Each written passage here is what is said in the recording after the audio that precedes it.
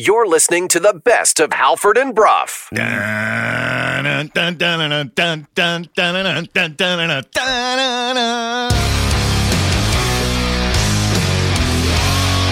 You're listening to Halford and Brough.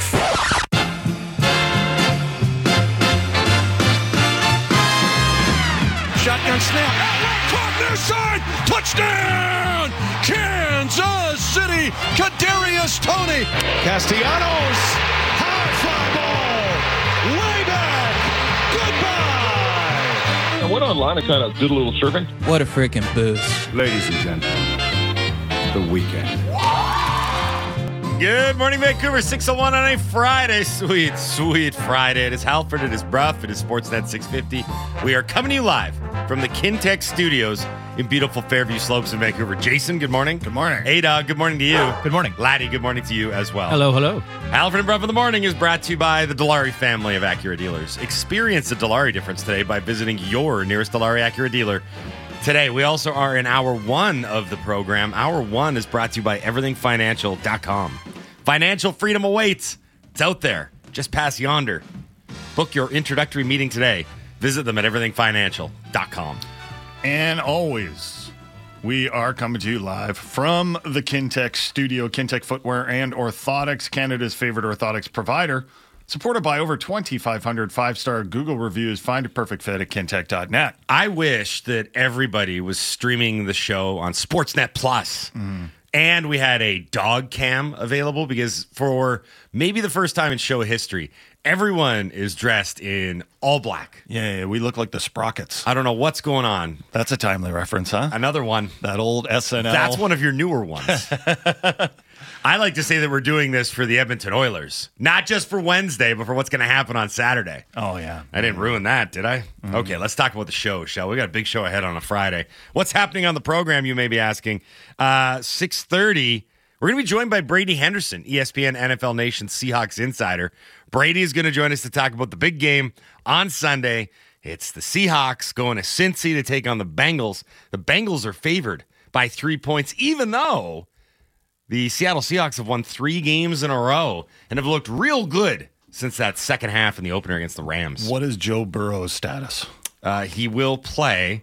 He's like the gif you always use of the $6 million man, Peter Griffin, though. Oh, right. That's what he looks like. He's got a plunger for a foot. Yeah. He's got.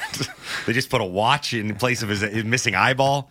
He's not in good shape, Joe Burrow, but he's a 3-point favorite. We have the technology, but I don't want to spend much money. I love that bit. Yeah. I just got to say it. It's a deep cracks cut. me up every time. Deep cut for 6:03 in the morning. People are like, what are they talking about? Talking about the Sprockets and this Family Guy from years ago. like our pop culture references. Okay. Does everyone know? Do you know the Sprockets? No. Really? Laddie, Sprockets? No. I'm surprised you don't know that. Okay. Nope. Mike Myers, right? Saturday Night Live. I mean, I know. You know what I love too is like I'm a I'll big say SNL that, guy from the 90s. and but Now is the time on Sprockets when we dance. and I see absolutely no curiosity from these guys to like Google it or I'm nothing. working. We're working back here. That's part of Laddie working. is just staring at Yeah, me. Laddie's not working. Okay, 100% Laddie- not working. Some of us yes. are working back here. Laddie has beginning a of- bit of drool coming out Beginning of of his the show, mouth. the classic time where we have no work to do at all. Laddie and his hair and your luscious hair just sitting there drooling. Okay, 6:30 Brady Henderson, ESPN NFL Nation. We'll talk Seahawks with him. Would you like to touch my monkey? See, that's a Sprockets reference. God, I hope so. That might get you in trouble. Yeah, it's also a HR HR on line violation. one, yeah. 7:30. Bob. Speaking of HR violations, Bob the Moj Marjanovic is going to join us on the program. The BC Lions are taking on the Hamilton Tiger Cats. Laddie, the Tie Cats. Oski Wee Wee. and all that Revenge stuff. game, apparently. Yeah, so the last time that they played the Tie Cats, 1, we were in attendance for it. 2, it sucked. They were awful, the BC Lions. So Depends who you ask. No, it sucked. Even Hamilton fans were like, ooh, this is not great. I have to admit, a lot of the Sea Lions tire for me. Well, that's going to be the majority Yeah. of the pointing direction for a lot of the questions I want to ask Moj. It's like, what are they playing for? How flat is this going to be? I think Moj said, I can say this because it's early in the morning and nobody's listening. When they lost to Hamilton last time, he said it was flatter than a plate of piss. Damn, that's flat. Yeah, and I thought about it. I'm like, Super that's flat. that's about as flat as it gets. Why did you have to throw the piss in there? I don't know. Just said flatter than a plate. Like it is already flat. Yeah, that's a good point. How does Moj. how He does likes the, to- how does it's the Mo- pee make it flatter? He likes to work a little blue. Yeah, that's right. It did get the audience going. So, He said the word. Yeah, Moju's going to join us at 7:30 to talk about the Lions and the Ticats. We can do some NFL stuff with him as well. 8 o'clock, it's Rick Dollywall. I don't even set these up anymore because I have no idea where they're going to go. There's a lot of yelling involved. We get hung up on a weekly basis. There's a text afterwards always about some angry thing. So anyway, Donnie chirping him in the background the whole hit. it's chaos. But Rick is going to join us to talk about the Canucks, what they did on Wednesday, what they're going to do on Saturday. They did make a move yesterday. We're calling Jet Studnicka. We'll get into that and what happened. Finally, on the show today, it is Ask Us Anything Friday. Get yours in. Dunbar Lumber text line is 650-650. You can literally ask us anything. We'll do that in the final half hour of the program. Working in reverse, 8 o'clock, Rick Dollywall is going to join us. 7:30, it's the Moj. 6:30, Brady Henderson. We have a ton to get into. So without further ado, Laddie, let's tell everybody what happened. Hey, did you guys see the game last night? No. What happened? I missed all the action because I was... We know how busy your life can be. What happened? Missed that? You missed that? What happened?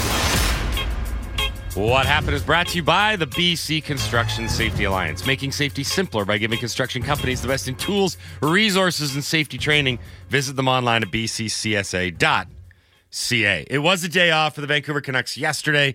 A lot of people and pundits basking in the glow of that 8-1 destruction of the Edmonton Oilers on Wednesday night. But there was some news for the Vancouver Canucks yesterday. They announced that forward Jack Studnicka has been recalled from the American Hockey League under emergency conditions. The emergency is that they don't have enough players on the roster. They only had 11 forwards in Wednesday night's game.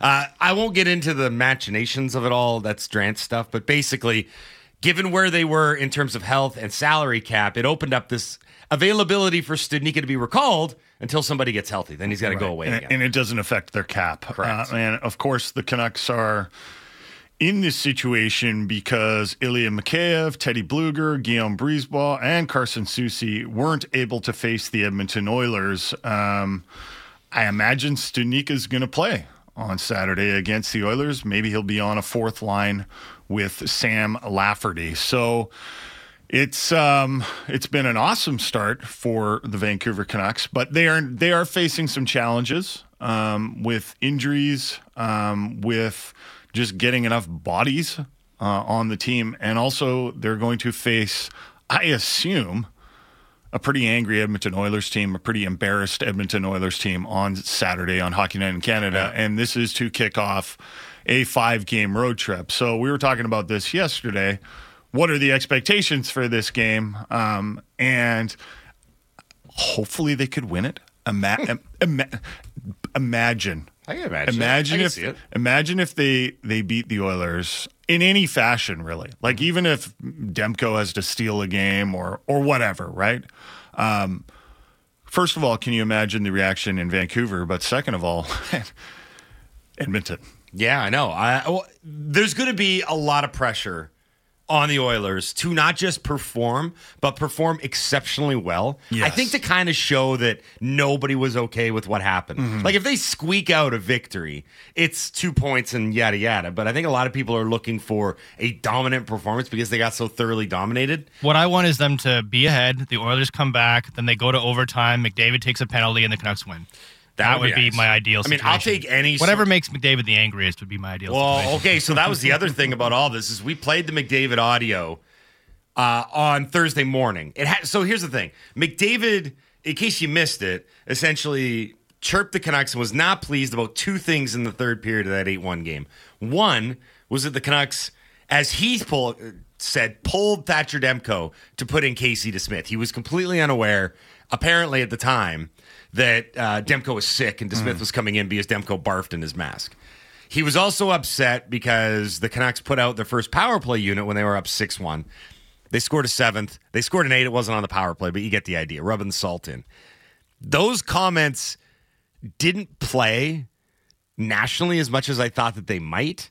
One, because it's Connor McDavid talking and actually saying something remotely interesting for a change. And two, it would set up a grudge match, primetime, Hockey Night in Canada, Saturday night. So why don't you think it got a lot of pub? Probably because, one, they happened at a really weird time. It was basically 11 o'clock our time at night, 2 o'clock in the morning Eastern. And then the morning after, I just think a lot of people didn't digest it in real time. The other part is maybe I'm overreacting to it. Maybe I thought it was more interesting than it was. Well, I think his comments about Demko are meaningless because he didn't know that Demko was sick. Or did he know? Yeah. Or maybe he did. I don't know. Who knows? But, regardless of whether the national media caught it, who cares really? Like, we know what the storyline is going in on Saturday. I imagine, I don't know what the betting lines are for this game, but I imagine the Edmonton Oilers are heavy, heavy favorites because one game isn't going to change a narrative that the Canucks are going to be the team that, is just trying to squeak into the playoffs this season while the Edmonton Oilers are trying to win a Stanley Cup. One game doesn't change that. And in fact, the type of game it was might make it even more likely that the Edmonton Oilers are going to be all guns firing on Saturday night. Oilers minus 190 on the money line. That's not Canucks plus 157. That's not much, actually. Vegas saw Wednesday night. They're like, this Oilers team with the goalies, they're no good. That's also going to be a storyline going into Saturday night as well with the Edmonton Oilers goaltending. Okay, let's get into what actually happened yesterday. I do kind of want to whip around the National Hockey League real quick because there was a ton of games yesterday. So Wednesday was essentially Canada night in the NHL. All the Canadian teams got to make their season debuts. The Canucks played. We talked about that a lot, and then we ran through a bunch of other ones. So last night, two kind of jumped out to me. The Rangers played the Sabres. Not necessarily a game I get too excited about, but there's a few different storylines here. One, Peter Laviolette wins in his debut as Rangers head coach. I'm not going to lie. For a while there, I totally forgot that they hired Peter Laviolette because it was so underwhelming. A hire, but they get the win 5-1. I think more interestingly, it's that Buffalo lost 5-1. Oh, badly. And home. And at home. And I kind of wonder if this is a storyline we're gonna pick up and follow throughout the year because I think a lot of people haven't necessarily crowned Buffalo as being a new playoff team, but I saw a lot of people saying this is the team that's finally going to make the jump from loser non-playoff status to a playoff team. And obviously, given what the Canucks are doing, trying to get into the playoffs, having missed, and our symmetry with our SAG Club brethren in Buffalo, it's definitely a team to watch this year. Well, not a good start for Devin Levi in goal for the Buffalo Sabres. He allowed 4 goals on 30 shots, and then, believe it or not, the Buffalo Sabres pulled the goalie, and Jacob Trouba added an empty netter with a minute and a half to make it 5-1. I'm sure the Edmonton Oilers is kind of similar there. I'm sure the Buffalo Sabres wanted to come out on home ice and have a much more impactful performance than that. Yeah. And I think, so if you think about the teams that are trying to break through this year, the Canucks are one of them. And they had a great performance in Game 1. The Ottawa Senators are another one. They had a tough assignment, a very tough assignment. They had to go into Carolina. And I don't think it was a disastrous performance for the Ottawa Senators, but they did lose to Carolina. And then you've got teams like the Buffalo Sabres and the Detroit Red Wings. And Buffalo, probably by far, this was the worst performance of all those teams trying to break in and trying to have that, this is our time, we can do this. And then they lose 5-1 to the Rangers. And also worth noting in that game, the Rangers' first goal scorer, Alexis Lafreniere. Yeah, he got the big media scrum afterwards because a lot of people wanted to talk to him about what might be a finally coming-of-age turnaround season. Yes, bit of a tap-in goal, though, wasn't it? He'll take it at this point. Bit of a juicy rebound from Levi. And what did you? I don't know how much you watched of it, but did you get to see Levi? Because I know you're somewhat invested in what his career trajectory. Yeah, there was a lot going on yesterday, but I did catch the first period of that one, and he looked a little jittery. He didn't look like he was fully locked in quite yet. So if you want to talk about disappointing home openers, just consider that for Buffalo. They had a very emotional pregame thing for Rick Jeanneret, obviously, because he passed away during the offseason. They also came in. And I know you can't get momentum from a contract signing, but they were talking about getting momentum from having all these guys signed, right? In the last 2 days, they got Owen Power and Rasmus Dahlin done. This follows where they've, I joked yesterday, Buffalo is like you go out on a first date and it goes pretty well, and then you come back with a ring and you're like, let's just get married. Let's just do it. I've seen enough. I've seen all I need to see. I don't think it was probably like a good sign that when Owen Power signed that contract, he finished his signature and went, suckers. Yeah, he's like, I got you now. You owe me $58.45 million. So Owen Power, 7-year And then deal. Rasmus Dahlin was like, did you sucker them too? Oh Yeah. my God, this team is so dumb. But Rasmus Dahlin was like, I got an extra year out of them. How do you think of that? He got an 8-year deal. Right, Dylan Cousins, Matthias. Because they went all in and they're like, this is it. It's go time. We're locking in everyone. We love all you guys. Now all they got to do is make the playoffs, and we'll see if that happens. Speaking of teams that may or may not make the playoffs, going into this year when we were looking at the Pacific Division, we said, what teams will the Canucks likely be battling with for a playoff spot? And we kind of said, probably not Vegas. Vegas will probably be in. Yeah, probably not Edmonton. They'll probably be in. I was almost ready to grant the Los Angeles Kings a spot in that top 3 as well. And whatever, just for the purposes of this conversation, a lot of us looked at Seattle, said, hey, are the Kraken maybe due for a bit of a regression? Was last year maybe a little bit of a fluke? Could they come back to the pack? Early days, very early days, but it has not been a good start to the season for the Seattle Kraken. They lost their second game of 2 to start the season last night, a 3-0 shutout in Nashville. Now, I should mention they had to go to Vegas and they had to go to Nashville. That's a tough trip. But 1 goal in 2 games for the Kraken. UC Saros 23 saves in a 3-0 win yesterday. And now I'm looking at this and I'm saying, okay, trends to follow for this Kraken team. They were never built to be an offensive machine. They just lost Brandon Tanev to an injury. He got hurt against Vegas. Didn't play last night. That looked really bad. Yeah, it didn't look good. Did not look good. I don't know how long he's out for. Right now they're just saying an undisclosed lower body. But is this going to be a team that maybe struggles to find the back of the net? Could that be the Achilles heel? Well, this on year? paper, you always look at this Kraken team and say, who's their best player? And is that best player even close to the typical best player on an NHL team? Mm-hmm. So who is the best player on the Kraken? Is it Jared McCann? Right? Is it Matty Beniers? Maybe Matty Beniers. I'd say Beniers, yeah. Yeah. But Beniers isn't the best player right now. He's going to be their best player, I would imagine.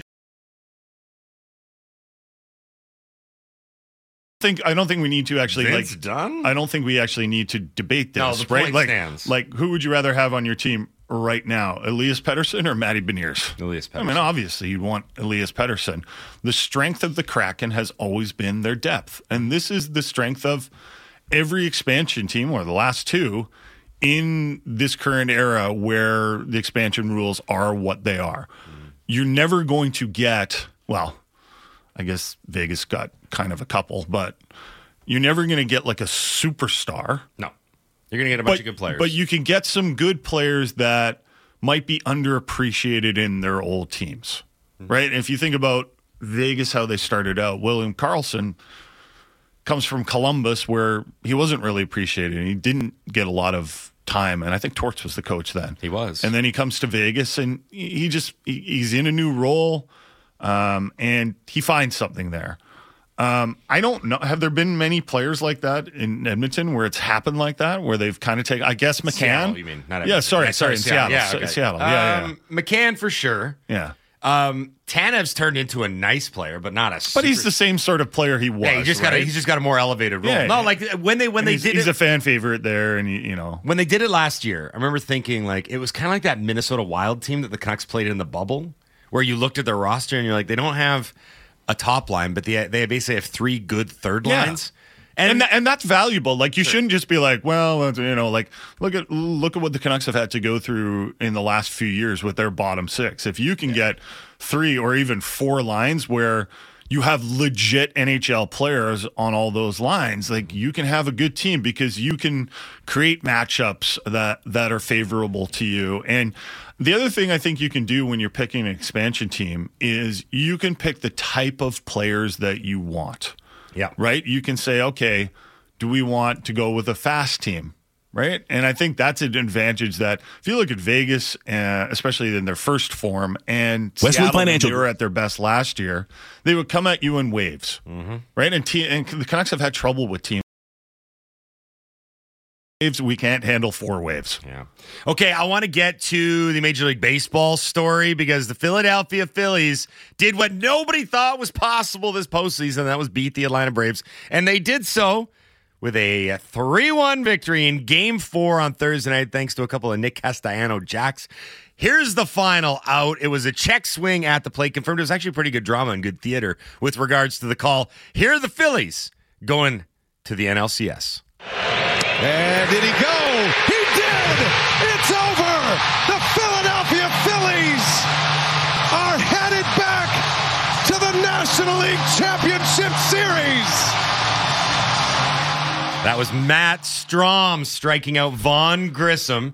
The Braves are going to be kicking themselves all offseason because while the Phillies deserve the win and were full credit for it, Atlanta had countless chances, including last night with the bases loaded in the 7th, 2 runners on with nobody out in the 9th, and they couldn't get the runs across. Full marks to the Phillies. That crowd looks electric. That city looks amazing right now. Mm-hmm. It is a lot of fun. I don't know if you saw the post celebrations when they were doing the champagne and everything, but a couple guys got shirts made that said "Attaboy Harper" on the front. I'm like, they've got a vibe about them right now. Did you see the post-game interview between Nick Castellanos and I think it was Matt Weiner of Turner Sports? Our boy Laddie's got the audio. It was incredibly awkward because Matt Weiner gave a Mike Halford non-question in his first question. So like this is like he stated facts instead of asking a question. And for once in sports history, the athlete called him out on it. Nick, nobody in Major League history has hit 2 home runs on back-to-back postseason games, but you just did, and you guys are headed to the NLCS. Where's the question in that? There's no question. Thank you for telling me. I thought you'd be happy with that. I am, man, but we got 8 more wins. Hey, the cringe is... And then it went on, and it got in some ways more awkward because it kept on he kept on giving just like 2 or 3 word answers, and the questions were like pretty bad because I think poor Matt Weiner of Turner Sports was starting to panic because he had a certain amount of time that he had to fill, and like Castellanos wasn't playing ball with him, and so all the questions were like, "How good does it feel?" And he's like, "Good, yep." Yeah. And how excited are you? There's another Castellanos interview. He kept this going. He kept the ball rolling. Went on MLB Network. I don't know if you saw this interview, Brough. No. Listen to this clip. Different markets and different teams. I don't know why you in Philadelphia works. It's the best fit. Would you agree with me? You're asking me? Yeah. You in Philly is the best fit. Nick Castellanos always needed to play for the Philadelphia Phillies. Am I on to something? I mean, yeah, I fuck with Philly. He's just doing this intentionally now, right? Like they're all having fun, right? Like that's... he said the word there. I cut it out, obviously, but live TV, it's what he does. He was also the one, I think he's had a really weird relationship with the media this series because he was the one, was it in Game 1 when he flipped the ring finger? He got to second base and then he flipped the ring finger to his bench and started pointing to it. And then everyone fair enough, everyone kind of misconstrued it as him giving the middle finger to his bench. So I pity the poor reporter who asked him. He's like, "Nick, was that your ring finger?" And he's like, "Yeah, of course it was. Why would I flip off my own bench?" And then there was this 2 minutes of awkwardness that followed because everyone realized what a dumb moment it was. So in terms of fans, baseball fans, can you remember a better crowd than this Phillies crowd? It's electric. It really is. It's fun to watch, and I don't know if they've got new supersonic mics on the field, but they have so many different sound clips from the stadium when because they're hitting homers like crazy. Yeah, that's the big thing. Is this Phillies lineup is built to go yard, and there's something about the way that they generate offense because. You've all heard the anticipation of a pitch coming in and everyone gets quiet and then it's this huge crack and then the crowd goes nuts and it's almost like the Phillies they understand the moments of drama. Like Castellanos going yard yesterday, the place just exploded. That was incredible. Right? Yeah. And I know that the analytics in baseball have leaned more towards, hey, go up there and try and go yard. Like they had more advantageous swing. But Philly really leans into it from a guttural, emotional standpoint because the crowd feeds off it. So much. None of the teams in the Final Four are 100-win teams. All the 100-win teams, Atlanta, the Dodgers and the Orioles and the Tampa Bay Rays nearly got there. I think they had 99. They're all out. Yep, it's bad. And so I know we got to get going, but no, it's bad. But I think it's great. Well, I disagree. I don't love the matchups. Like I disagree. I think having underdogs win is good as long as. I mean, I don't want to see it every year, but I think it's great this year. The only team that I like of the Final Four is the Phillies. Like, I have no interest. I apologize to all the diehard Diamondbacks fans. The Texas Rangers are in the sad club, by the way. I don't care about the Texas Rangers, Texas teams, though? Well, I want them Houston. Like, the last team I want to see do anything. I wanted to see the Braves, at the very least, push that to a Game 5. I wanted to see the Dodgers beat the Diamondbacks, right? The AL, everyone's like, oh, it's the Battle of Texas. I want to see the Phillies just for their fan reaction. That's worth it just for that. Someone was like, oh, but the Battle of Texas. And I'm like, the Astros and Rangers have no history whatsoever. Yeah. They've never played each other in the playoffs. They don't care about one another. There's no rivalry. I've seen the Battle of Texas. It's like college football every Saturday. They do it better in other sports. I don't need this. You're listening to the best of Halford and Brough. You're listening to the best of Halford and Brough. This is from Brad in ND.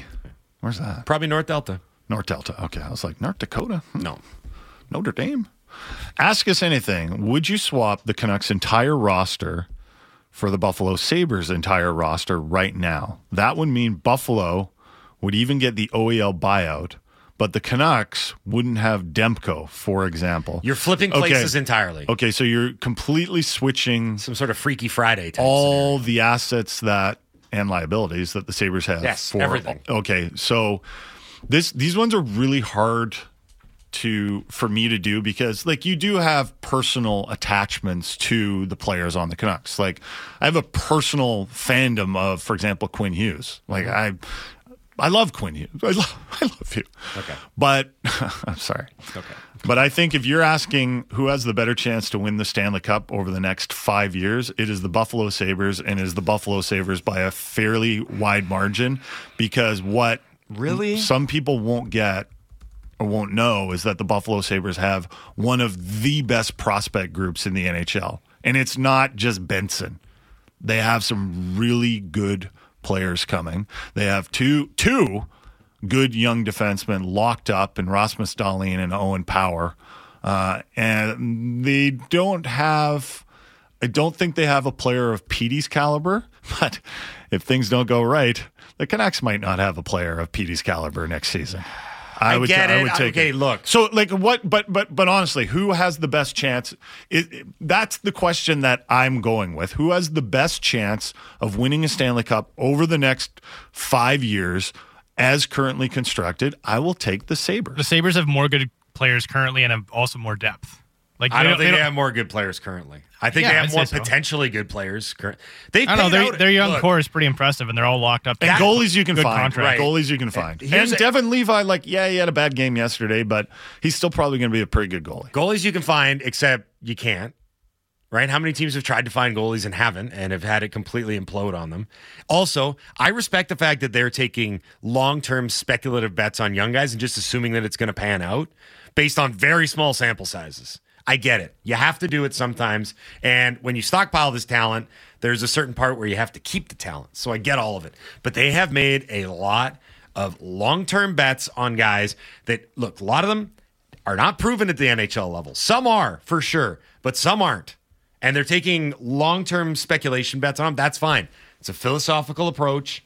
It's the way that they want to conduct their business. And I get it. It makes sense because those deals ideally pay off in years 3, 4, and 5 when the guys blow up in the NHL and they're making less than market value. There's huge upside potential when you make these bets. Mm-hmm.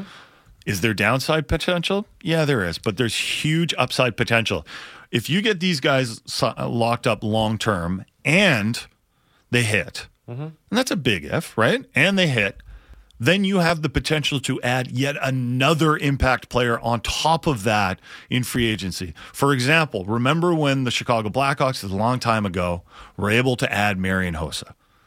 That's the type of thing that you can do when you make good bets on your young players. They have to pan out, yes, but they have to pan out anyway for you to be a Stanley Cup contender. Don't get me wrong. I don't want to. So who would you take? Well, if you're talking about this is actually a really difficult one. I actually don't think it's that hard. I think the Buffalo Sabres are much better set up over the next 5 years. Agreed.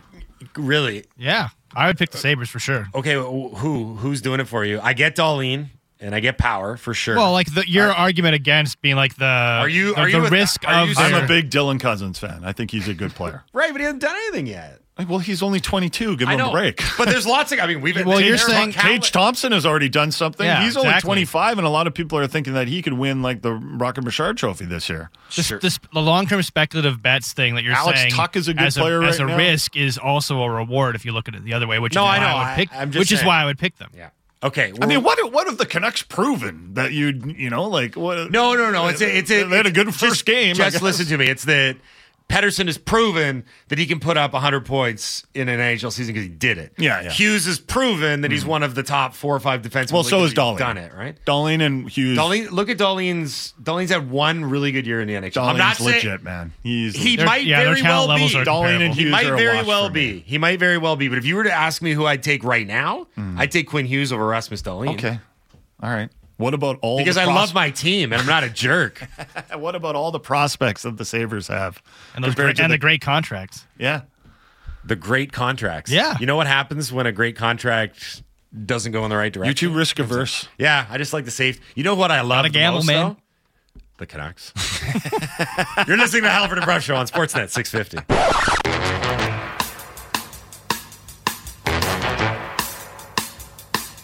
Rick Dhaliwal. Rick Dhaliwal. It's time for Rick Dhaliwal. Rick Dhaliwal. It's time for Rick Dhaliwal. Rick Dhaliwal. It's time for Rick Dhaliwal. Rick Dhaliwal. It's time for Dolly. Rick Dhaliwal. It's time for Rick Dhaliwal. Rick Dhaliwal. It's time for Dolly.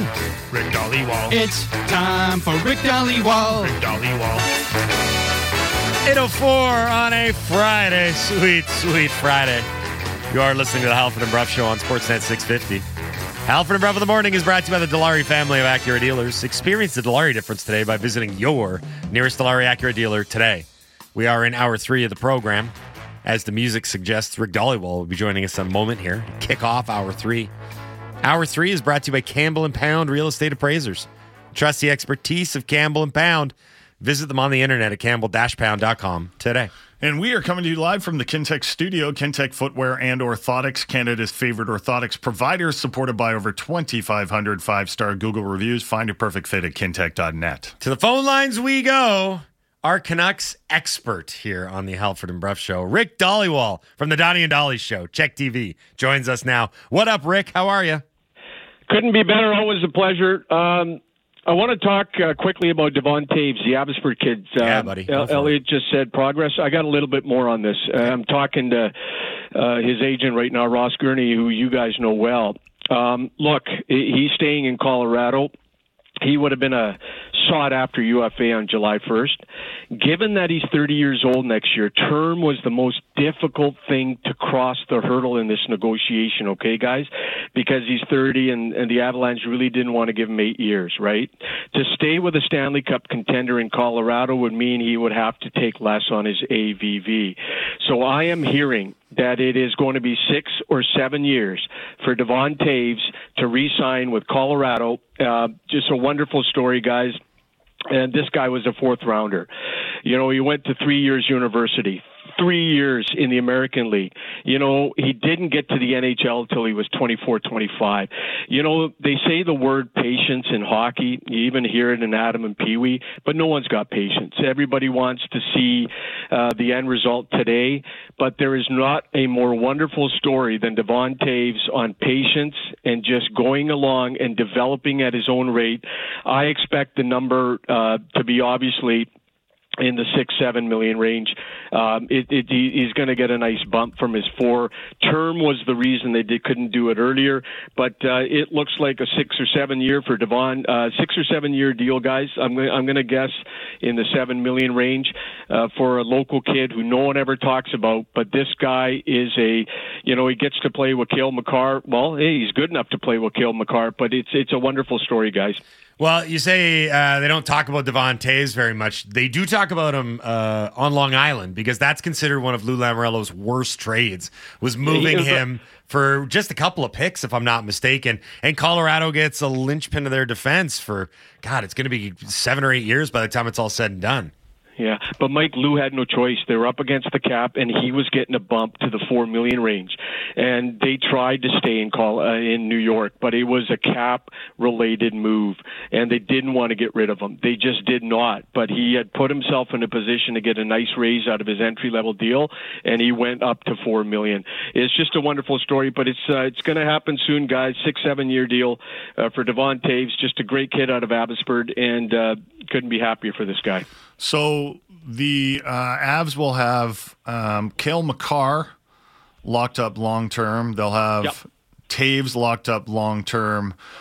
Probably an interesting one to watch going forward is going to be Bowen Byram because they gave him the 2-year bridge deal. So they don't have to figure this out for a couple of years. But this guy, with his potential, if he can stay healthy, and I really hope he can stay healthy, he's probably gonna force some tough decisions when he is ready to sign his long-term contract. Oh, you're bang on. And he's going to be one of these guys that is going to get one heck of a deal, the next one, Bowen Byram. And you saw what he did in Vancouver. You saw what he's already won a Stanley Cup. It's on his resume. You're right, though. They got a couple of other guys, Brough, that are up, too, that are going to be pretty significant. In a perfect world, I think Devon Toews would have liked an 8-year deal, but you can't do that in Colorado. Because of his age, they were really concerned. Gurney had to fight hard on the term, and they got not only Bowen Byram, but I got to double check. They got some forwards that are in for some big raises as well. So good on him, and the Avalanche are getting one heck of a kid here for another 6-7 years. Rick, so Connor Garland, not as much heat on him right now because he scored first goal in the Canucks 8-1 destruction of the Edmonton Oilers. I still can't believe that happened, but it did. Is there any update or clarification on the Connor Garland situation? So here's what I want to say on Garland. Both sides continue to work the phones, the Canucks and Garland's a new agent, Judd Moldaver. Moldaver knows this is a contract with term. It's a capped-out NHL. It's not going to be easy. Now, the agent is going to need help from the Canucks. Retaining on Garland or adding a sweetener, that's what teams want. Teams think that Garland's a $3 million player, not $5 million. That's why the Canucks have not been able to move him for over a year. Now, if the Canucks can somehow retain 30% or $1.5 million, that makes the agent's job easier. That's what I'm hearing is 1.5. If the Canucks could get to that number, it's going to be a little bit easier to move Garland. There are teams interested. I'm here in Nashville. Someone told me Winnipeg, others as well. So the good thing for the Canucks, there is interest in this player, but unfortunately not at $4.9 million. And by the way, guys, this was not a trade request. Both sides are working together to see if they can make this happen. The timing wasn't great the day before the regular season, but this happened this way because this is the week he elected to change agents. He left his old agent, Peter Cooney. Now, I want to tell you guys a story about player-agent relationships. Garland's old agent Cooney got a call in 2012 to go see a 16-year-old Garland in Moncton. Nobody was interested in him. He wasn't highly regarded. He had no agents at the time that wanted him at all. Cooney makes a 14-hour trip to go see Garland. First period, Garland coughs up the puck. The other team scores. He never saw the ice again in that game. Cooney still stuck around, watched him some more, signed him up, and up till this week, they were together for 12 years. When a player leaves an agent, the word loyalty always comes up. Where is the loyalty? I talked with some veteran agents this week who were not impressed with Garland leaving Cooney after a relationship that long, and especially after the contract that he got him. But players have their reasons as well. Agents put an incredible amount of time into players. They have to deal with parents, coaches, GMs, and owners in the whole 9 yards. But this agency business is a tough shark-infested water industry. It's like that show, guys, Shark Tank. A lot of guys like Mr. Wonderful. A lot of Mr. Wonderfuls in that industry. But Rick, go ahead. Why did he change agents? I got a pretty good idea, but I'm not going to go. I heard a few weeks ago that he was thinking about it, and I'm not going to talk. That's between. But it's a huge. Don't yell. Let's not start yelling. I have a good idea. But I'm not going to go public with that. Right, but you know what everyone else is saying, right? He's like, he changed agents to get traded. This last guy couldn't make it happen, so he hires a new guy to make it happen. No, I talked to Cooney this week. Okay, calm down. I asked him. Hold it a second. Calm down. Let's just do this. I know, but I asked him. I asked him flat out. I go, did you ever ask for a trade? And he said no. There was a report in Edmonton that Garland asked for a trade in the summer. And I asked Cooney, did you ask for a trade in the summer? He said no. Let me ask you something, Brough. Have you ever heard of a player ask for a trade one game before the regular season opener? No, but that's why it was such a bold gambit. But maybe he wasn't very happy. Maybe he wasn't very happy playing on the third line. Maybe he finally got frustrated with things. Yeah. Maybe there was a breaking point. I'd never heard of a goalie getting traded or seeking a trade after not starting a hockey game at BC Place. But you know what? It happened once. Okay, so I'm gonna tell you how I think this went down. He changes agents, and the new agent calls the Canucks and says, "Hey guys, I'm the new agent."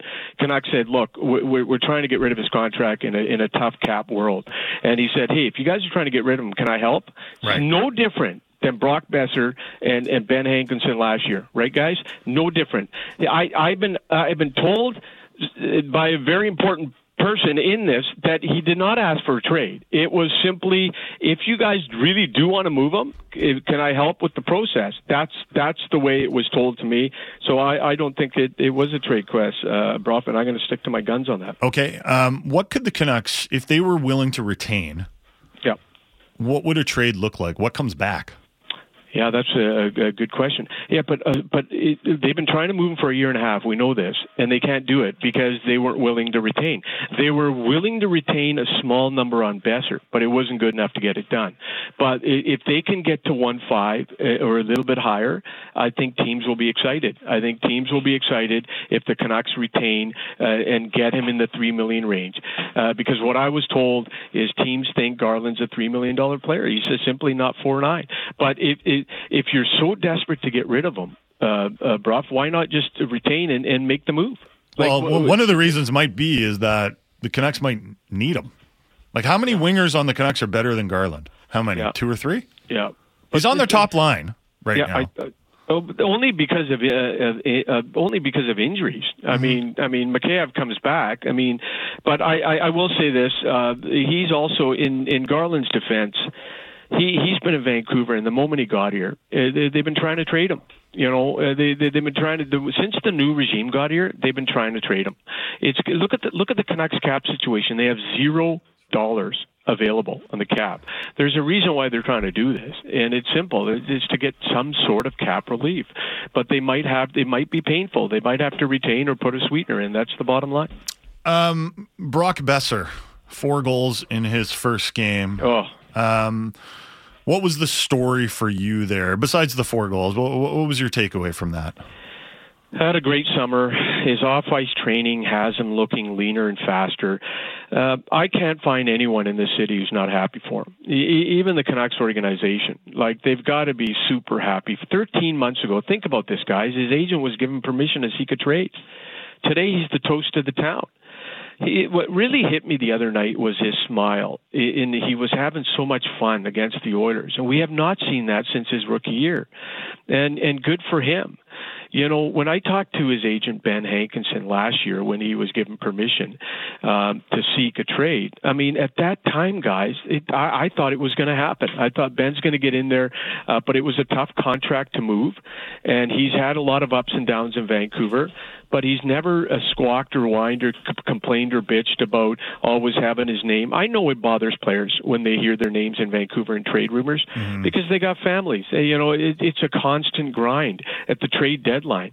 The Besser, Garland, Myers, all these guys, they hear their names, and and how does it not bother them? They're human beings, So I'm just really happy for this guy. I just think that he comes in, he plays, he's a no-nonsense type guy, and he did what he had to do in the off season. He got better, he changed up his training, and he looks leaner and faster, guys. 4 goals on 8 shots the other night, and everyone's hoping that he hits 30. Did you laugh when you heard Friedge talking about Pettersson and how the Canucks should offer him $11 billion in a contract? I was like, I don't think that they're going to get under the cap there. Well, let me throw this at you guys. If one thing I wonder about, if Pettersson's at like 50 points in 40 games, do the Canucks get aggressive and buck up and send the Brinks truck his way, or wait till after the season? Because they just need a little indication that the 100-point season wasn't just a one-off. Yeah, 4 points in the opener the other day. I don't think it. Can I say this about Pettersson? Because it's going to get crazy in this city with his contract and all the stories. Canucks fans should really look at Winnipeg and how the Jets just signed Scheifele and Hellebuck. Everybody in the world thought they were gone as UFAs. Instead, they signed long-term. Their general manager did it quietly, the way it's supposed to be done, but it got done, and it got done quietly. This is what I can tell you about Pettersson. The lines of communication remain open with the Canucks and his agents, J.P. Barry and Pat Brisson. They've always been open. The goal is to extend him. It always has been, 100%. The feeling I get from the Canucks is we got 2 years to do this. There's a lot of time. It is so early in the process to know which way this is going to go. The only way it goes sideways for me is if the Canucks have a tough year and he decides, you know what, I don't want to stick around. That's the only way it goes sideways. But everything I've heard from both sides is they want to get it done. There's no animosity. There's nothing there that stipulates that this guy's not going to get this done as of now. Do you know what Rick Tocchet's contract situation is? I thought after game 1 he might get a contract extension. Well, hey, hold it a second. Tocchet, never mind Tocchet. I'm wondering what the president's contract situation looks like as well, because, does Jim Rutherford, does he want to sign an extension and finish what he started? Does he want to be here long term and finish what he started? I think that one, Tocchet, I think there's some contracts coming up in management that are going to be very interesting as well. Can I say this about Tocchet? Super impressed the way he had the team prepared and focused. Oh, look at Taylor's ripping me. Now he's sitting next to me. Just let me do this. Look at the build-up to the regular season opener, guys. Not a great preseason. Injuries galore. Garland story, Pettersson story. He still had the team prepared and focused against the Oilers. And then Quinn Hughes comes out, raves about the game plan and the preparation. You know what? A lot of bad habits for Canucks have been so bad. There's so many bad habits. Tocchet is eliminating those step by step. He's doing a good job, and he's a teacher. His staff is teaching. Players are buying in, and when the players buy in, good things happen. All right, Rick. Thanks so much. Always fun chatting with you. Always fun yelling with you. Hope you have a great weekend, buddy. I'm gonna turn it up next week in the yellow meter. Have a yellow meter for me. Not yellow. A yell meter. Have a yell meter for me. So close. Yellometer. Yeah. A yellometer. Have a yellometer for me, and then gauge it week by week.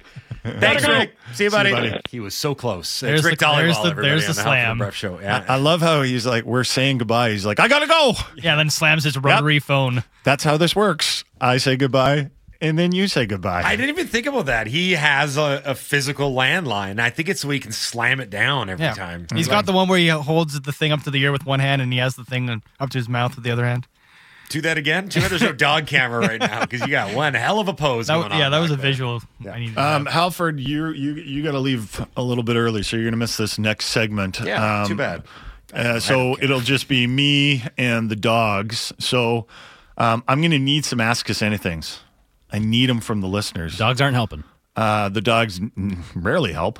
So text in your Ask Us Anythings or what we learned into the Dunbar Lumber text line, 650-650. Dunbar Lumber with 3 stores to serve you in Lanier on Bridge Street, Dunbar Lumber Express at Lanier Center, or Arbutus in Vancouver online at dunbarlumber.com. Now, have you already checked out, or do you have a what we learned? Or Brother, you could have asked that at 6 o'clock in the morning, and I would have said yes. Did you check out when Dolly started yelling, and you're like, I can't do this anymore? Yeah, I was just like, what's a yellow meter? That's all I really took from that. But anyway, I've got an Ask Us Anything I wanted to do. Unfortunately, usually when we do these, I have a good answer at the ready, but I didn't. But I think it's an interesting question. I'm hoping that one of you can go back into your childhood, your youths, and maybe come up with a good answer. Colin in Tawasin is planning his son's 12-year-old birthday party. Then he asked, what's the best birthday party, kids version, that you've ever been to? Is there one that stands out from when you were a kid, like someone had a kick-ass birthday? The only ones that stood out from when I was a little kid were the ones that were at McDonald's, and there was a caboose. Yeah. And there was 2 of them at Burnaby adjacent. One of them was at the Lougheed and Boundary. Yeah. And the other one was at the Cassiar Connector. I remember my buddy. Those were high-level birthdays. Oh, Chuck E. Cheese for me, man. That was like the mecca of A Chuck E. Cheese great birthday kids' was pretty birthdays. elite. Yeah, if your buddy was like, my dad's taking us all to Chuck E. Cheese, we'd be like, your dad is a god. Yeah. High-level birthday, for sure. Yeah, Sorry, my dad is recently divorced, and he is looking to make up for it. He's spending a lot of money on this birthday. Why do you keep calling him Weekend Dad?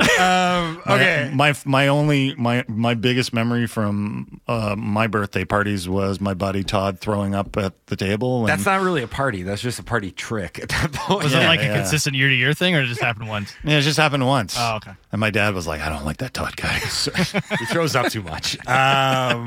You know what? Chuck E. Cheese is a really good pull. Because I do remember that sort of being like the upper tier. Is that a thing anymore? I think there's one in Richmond. It's been okay. So it got rebranded. There's one in Langley. So that's what there's one in Langley. Speaking of puking, it got rebranded from Chuck E. Cheese to Jolly Genies, and the guys I went to high school with all worked there. Oh, okay. And so there was still not now. Genies. So there was that's the best part of this is there was like an entry level when you got a job there, and your first job was you are the Jolly Genie. You have to wear the costume. And this was back when we were in like grade 12. So all of, like our weekends were basically like football game on Friday and then drink your face off. And then these guys would go to work at Jolly Genies the next day. And they're like, and you'd go there and mock them. It was a rite of passage. How many times do you think they went somewhere and just had a cry? No, it was they would in the there was Jolly a rite Genie of passage costume to puke in the helmet. Why is the Jolly Genie sobbing? You'd be like Demko. You'd puke in the helmet because you'd be hung over, sweating like a complete bag of sweat. Should those places even be legal with all like the stomach flu that must emanate from those places?